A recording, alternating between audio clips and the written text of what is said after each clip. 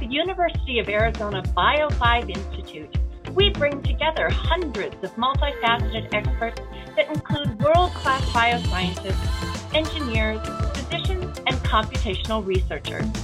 This team science approach is designed to ignite creative solutions to the many complex biological challenges facing our families and communities, and has resulted in disease prevention strategies, promising new therapies, innovative diagnostics and devices, and improved food sustainability. Hello, welcome to another episode of Science Talks, a conversation hosted by the University of Arizona's Bio5 Institute. My name is Brittany Uhlorn. And I'm Amy Randall Barber. Certain diseases like Alzheimer's and high blood pressure are known to alter the link between brain activity and blood flow changes into the brain, leading to improper blood flow delivery to our brain cells. So this eventually leads to the death of brain cells and cognitive decline. Today, we're joined by Dr. Paulo Pires, Assistant Professor of Physiology and Surgery and Bio5 member. Dr. Pires studies how blood flow to the brain changes between healthy and diseased states with an eye on possible therapies that can improve blood flow to mitigate disease. So thank you so much for joining us today. Oh, thank you. I appreciate your opportunity. Of course, you're welcome. So I was wondering if you could tell us a bit about blood and the brain. So why is getting, an adequate amount of blood to the brain so important? And then how do different diseases like Alzheimer's affect it? So the brain is very interesting in that aspect because it's a very high active organ. It requires a lot of energy in order to operate. Like we all know, we're all thinking all the time, we're listening. I mean, everything that we do is somewhat controlled by our brain.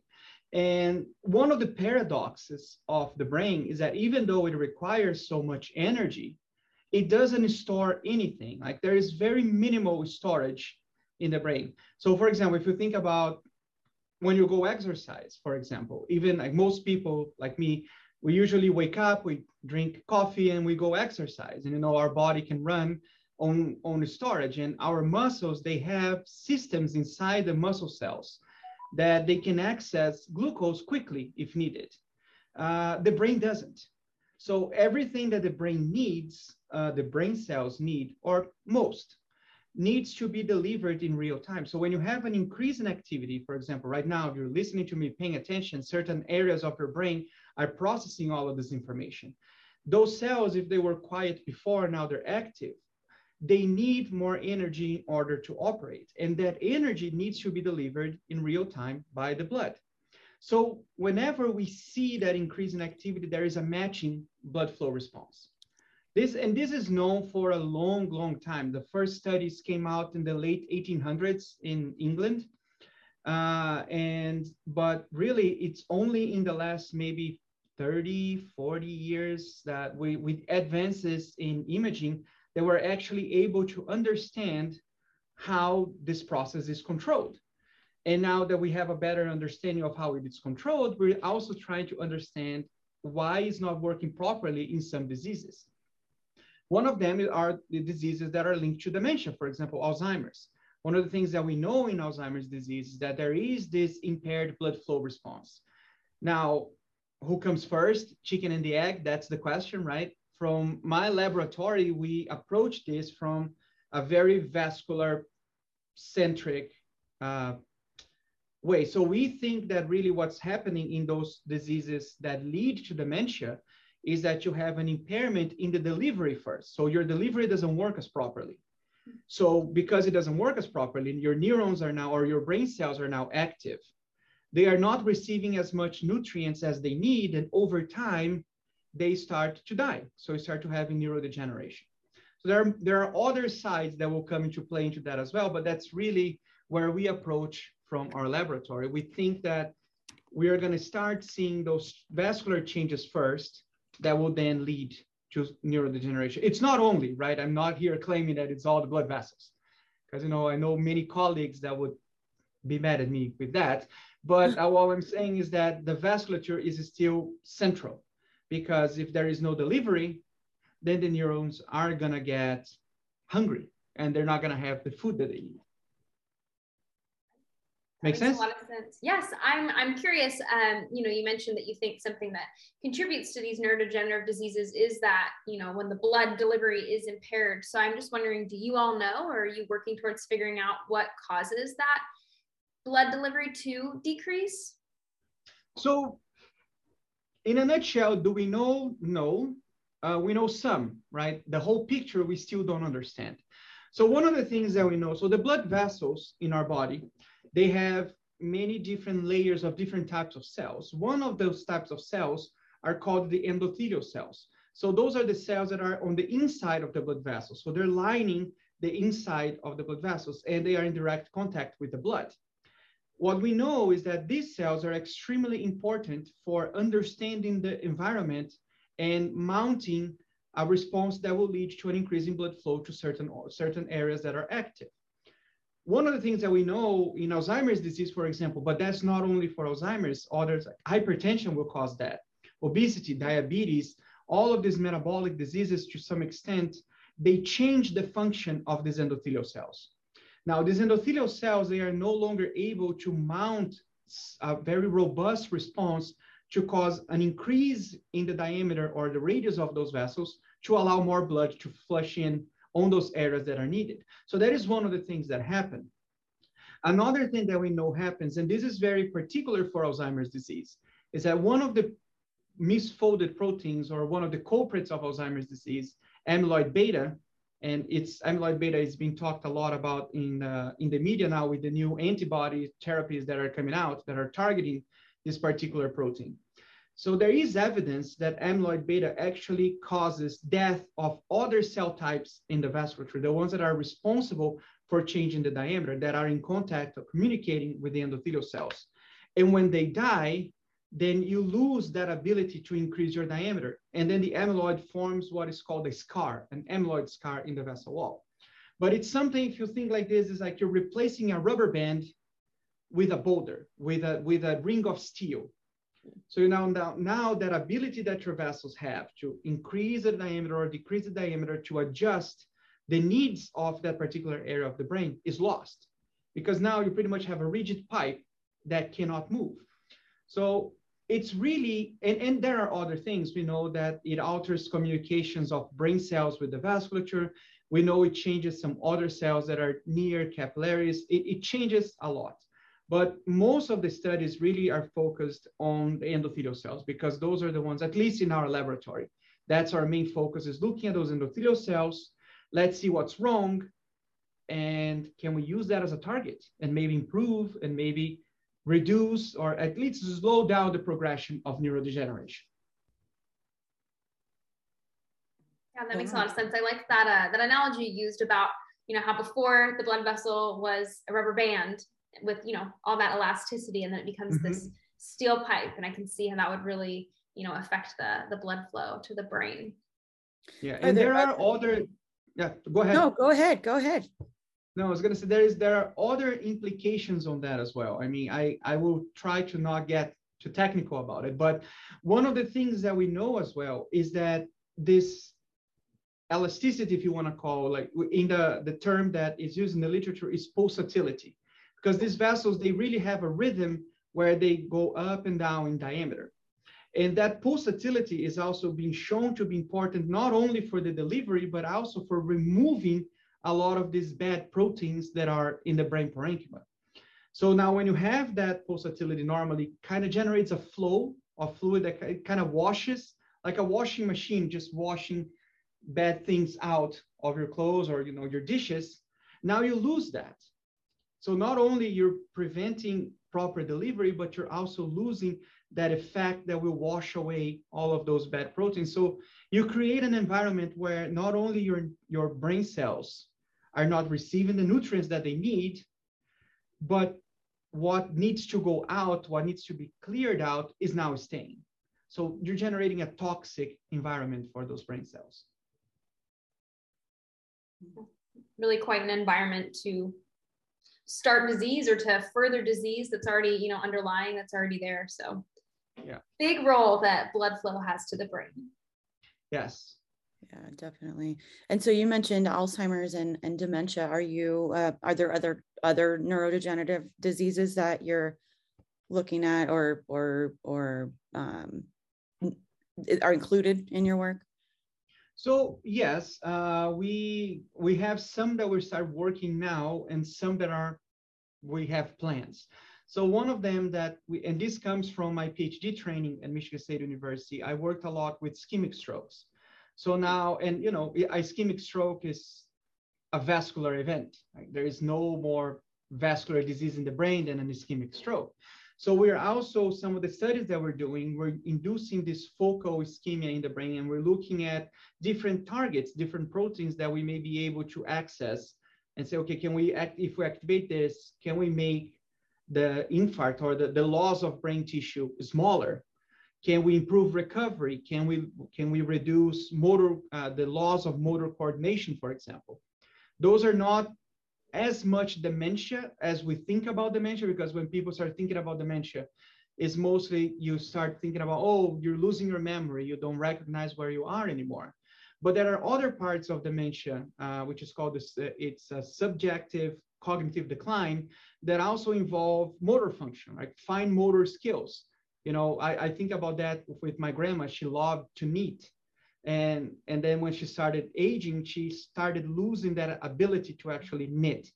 And that is one part of dementia that we don't think about. And that is one that is linked to stroke, because most strokes are going to affect motor regions rather than memory regions, at least the smaller strokes that are not massive.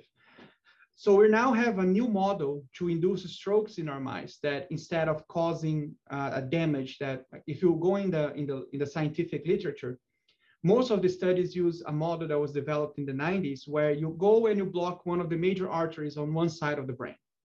So what happens is you end up with this massive damage of almost 50% of your brain is gone. We're now doing a much more focused stroke, where we actually activate a drug with light, and we can choose where in the brain we can actually cause that damage. And by changing the size of the light that we're adding, we can make the stroke bigger or smaller. So we can look at different aspects and how different areas of the brain may be responding differently. There are different targets that are for strokes here or strokes there, or the vasculature itself. So that is another one. We have plans of looking at other diseases such as Parkinson, Huntington's. The evidence for a vascular impairment in those diseases is not as strong as it is for Alzheimer's, for example, but it's still there. And so, we're slowly trying to expand our portfolio and just see what is happening with the vasculature in all of these different kinds of situations. Yeah, that's really awesome. And then you may end up finding similarities in some of the different diseases, I would imagine. Yeah. It's very likely that there will be. I mean, there is one of the things that it's interesting about the blood vessels is that there is a lot of redundancy in the system. Mm-hmm. So you have many different pathways that will culminate in the same response. So, sometimes one is down, the other one just goes up to try to overcome the loss of one. But there are some common themes that at one point you reach the end of the funnel. And if the problem is right there at that end of the funnel, then no matter how things are working upstream, when you get there, you're just not going to go. It's like if you think about a 10-lane highway just merging into a one-way street, right? If there's an accident right there, there's nothing you can do. You're just going to be blocked. You're just going to be in traffic forever. Yeah. I'm really curious, how did you get into this line of work? What drew you to it? Oh, that's a long, long story. Oh, so I love to tell stories, right? Like I am even though I feel myself like a grandpa, because I just love to sit people down. Let me tell you a story. So when I came to the United States in 2007, and I had finished my master's degree back in Brazil, that's where I'm from. And I was working in cancer research at the time. And I came in with my wife. My wife got a PhD position to go into a PhD program at Michigan State University. And I was unemployed, had just finished my master's, didn't have what to do. I said, yeah, let's go, let's try something new. And when I got here, I applied to a position at Michigan State University for a lab technician. And I didn't know what the position was about, but I just applied. And as it turns out, the PI that needed that lab technician, she was working in the cerebral circulation. Completely different from what I was working before. I didn't have any idea about, I had an idea of the vasculature given my bachelor's, but I didn't really understand the brain and how the vasculature in the brain is so different. But I started, and then I was doing some things. I did in my master's, I did some techniques that she wanted in her lab. So she hired me, and we just flew. Like, we got along really well. And she still is a very passionate person about her PhD, about her research. And I just fell in love with it. And I fell in love with it and never left. And then when I went to my postdoc over at the University of Nevada, Reno, that really cemented my love for the vasculature, because I went from a lab that was stroke related, that was my PhD lab, and went to a more vascular, really hardcore vascular physiology. My mentor at the University of Nevada, Reno, he's really interested in ion channels, how they, in endothelial cells and smooth muscle cells, and how they regulate the vascular function. So, I went from, we're looking at what happens during a stroke, to the really nitty gritty of how the vasculature works. And that was also in the cerebral. And then that was it for me. I said, no, this is what I want to do. Just to differentiate myself from my previous training, I decided to go more towards, let's see what happens in neurodegeneration. But those two experiences were really what cemented my love in this area. Wow, that's really great. Thank you for sharing that. I love stories of mentorship, and that increase your passion and kind of help you along, find your way and your path. Yeah. No, they were great. And both of them, they were very supportive mentors, and they really helped me grow as a scientist. That's wonderful. Are you a mentor to anyone currently? I do. I have my students in the lab right now. Right now my lab is kind of small because we're transitioning in funding, and I'm in the process of hiring more people. But right now I have one postdoc, one PhD student, another one that will come back. She's on her first year, so she's doing her rotations. So she's coming back in May. One master's student and a couple of undergrad students. Wow. And I mentor them as much as I can. I love them, because I had great mentors. I just want to pass that along. Yeah. Yep. That's great. Thank you for sharing. I think we hear that from, a number of the people we've had on our podcast is, their passion for serving as a mentor right now really stems from those experiences they had when they were younger, when they were going through undergrad or grad school and having really incredible mentors. And now they want to pass that on to the next generation. So it's wonderful that you have found that as well. Yeah, and that was one of the driving forces for me to go down the academic scientific path. Because, nowadays, the private sector has so many opportunities for really good science. But to me, at least from my understanding, you don't get the same type of mentorship, such close mentorship as you get in academia, where you're training someone to be a scientist. And, you watch them grow and you watch them develop. It's unique and it's beautiful. It is. I love that. Yeah. I'm curious, kind of going back to something you were talking about earlier. I know you were saying how your research is really rooted in understanding the biology of these diseases and understanding how impairments in blood flow affect them. How does your work help to inform potential therapies for diseases that might be, in the brain affected by blood flow? The way that I think about this is that it's really what we were talking about a little bit before, is finding that common problem. What is it? What is the one thing that all of these pathways are going to merge into? Maybe be 2 or 3 different things, but are they all of these 10, 20 different ways of getting there?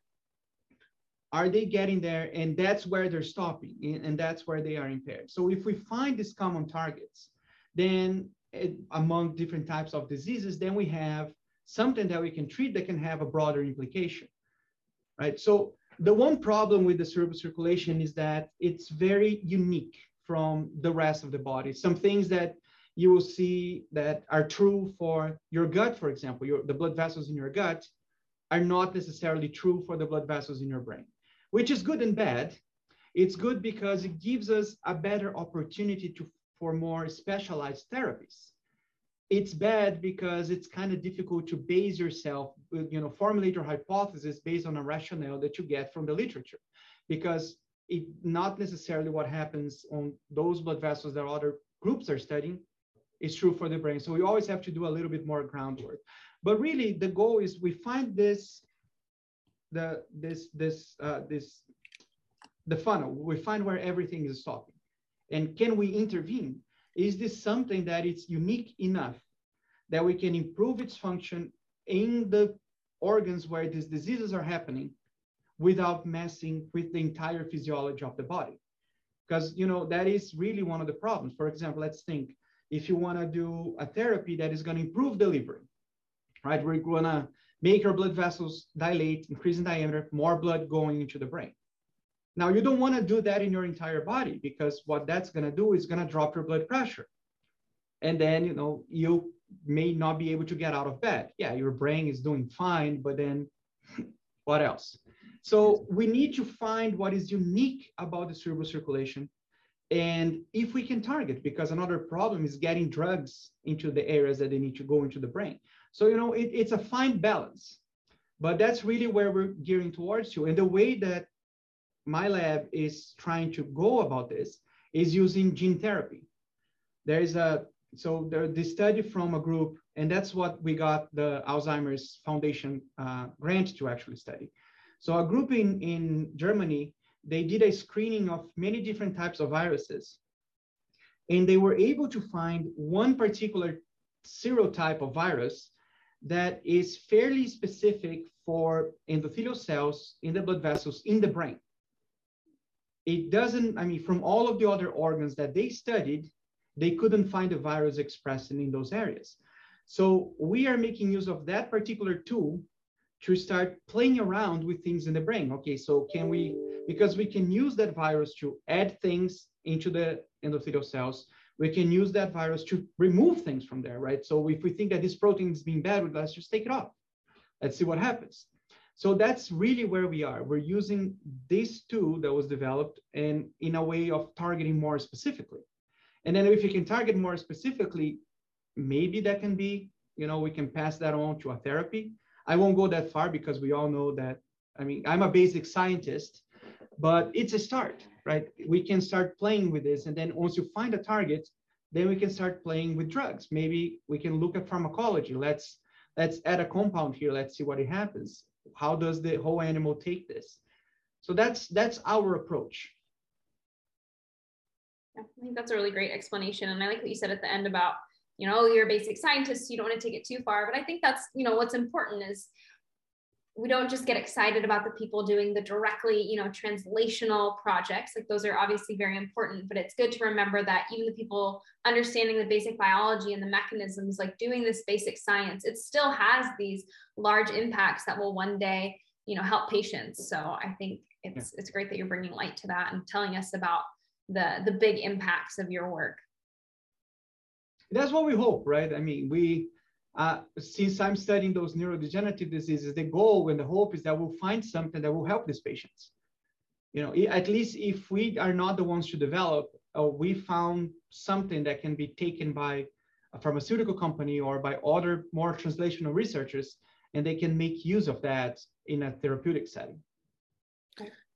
Well, and I think that's the beauty of the Bio5 Institute as well, is having others around you that you could, potentially collaborate with or go to for, working on a project together and creating something or getting information from someone that helps you to kind of move forward with something that you've gone and found. So we see examples of that all the time here at Bio5, and I just love hearing about them and making stories about them. So thank you for sharing that information. And yeah, of course. Yeah, I'm new to the Bio5. I think I just recently became a member, but I do know quite a few faculty that are members, and I'm trying slowly to get to know everyone and all of the possible opportunities for collaborations and drug development and tether ligands and all those great things that you guys do at the Institute. Yeah. I'm curious, I know you mentioned earlier on, you have a wife who also has her doctorate. What are the types of things that you and her enjoy doing outside of work? So I think, we talk a lot on the podcast about work-life balance and how being a PI like yourself is a very difficult, demanding job. So what are the kinds of things you do to take a step back and recharge? Okay, so I'll tell you the things we used to love to do before, the newborn came up. Because now really it's just sleeping whenever we can. But really, and that's another thing why we love Tucson. We like to go on hikes. Like we love to go here in Tucson, Andy, you just go 10, 20 minutes each way. You're in the middle of the wilderness, just doing hikes in the desert. We live nearby the Sabino Canyon Park. So that was our Saturday, Sunday morning kind of just little thing. We would go and just do some of those hikes over at the park. And that's really what we hope to get back to doing soon once the kid is a little bigger, and hopefully the pandemic goes down as well, because even though we're outside, we have a little kid that's not vaccinated, but hopefully we'll get those back again. But really it's going on hikes and eating. Like we're foodies. We like to go to restaurants and just Tucson eat. is a great place for that. It really is. Like the food here is outstanding. Well, wonderful to hear. I think that resonated with me a lot. I have a 6-month-old right now, and I know what you mean about, used to loving to hike and get out every opportunity that my husband and I could, but now with the baby, it's just not as practical. But as he gets older, I'm sure we'll get back into, being more outdoorsy. So looking forward to it. It's just those first few months are and you're tired, especially for you. You just went through the pregnancy and everything. You're probably way back on your sleep schedule. So yeah, it's tiring. That's for sure. I don't know if I'll ever catch up on sleep, but I could use a few solid nights. Probably in 18 years, I would say. Yeah. When they go to college, when I ship them off. Exactly. Aww. Well, we like to end these podcasts on a fun note, even though we did just end on a lighter note, I suppose, with that question. But we do like to think of our researchers as superheroes. So if you were a superhero, what do you think your superpower would be? So I thought hard about that question because I really don't know. Is there could it be like super nagging or something like that? Because if you ask my students, they're gonna say that I nag them all the time. Come on, we need this, finish this, we need this data for the grant, we need this to finish this paper. So probably super nagging would be my superpower. And theirs would be the power to block me when I'm telling them, when I'm annoying them. Oh, they just have these helmets, I can imagine, that just kind of block out the nagging from you. That's funny. Oh, the noise canceling headphones. I open the door to my office, they all go. Oh, that's hilarious. No, but yeah, that would be my superpower. I like that. Well, thank you again, Dr. Pires, for joining us today. I know Amy and I both really enjoyed our conversation with you, and I know our listeners will get a lot out of it. So thank you again for joining us on this podcast. Again, thank you very much for the opportunity. This has been a lot of fun, and I'm always glad to talk a little bit about our work. So thank you. I appreciate it, and I appreciate all the hard work you guys do at the Bio5 Institute. Oh, thank you. We appreciate that. Well, thank you also to our listeners for joining us today on another episode of Science Talks. For more information about the Bio5 Institute, please visit our website at bio5.org. And from all of us at Bio5, we will see you in the next episode. Thanks to our listeners for tuning in to another episode of Science Talks. Continue the conversation with us next time as we learn more about the amazing science happening at the University of Arizona's Bio5 Institute.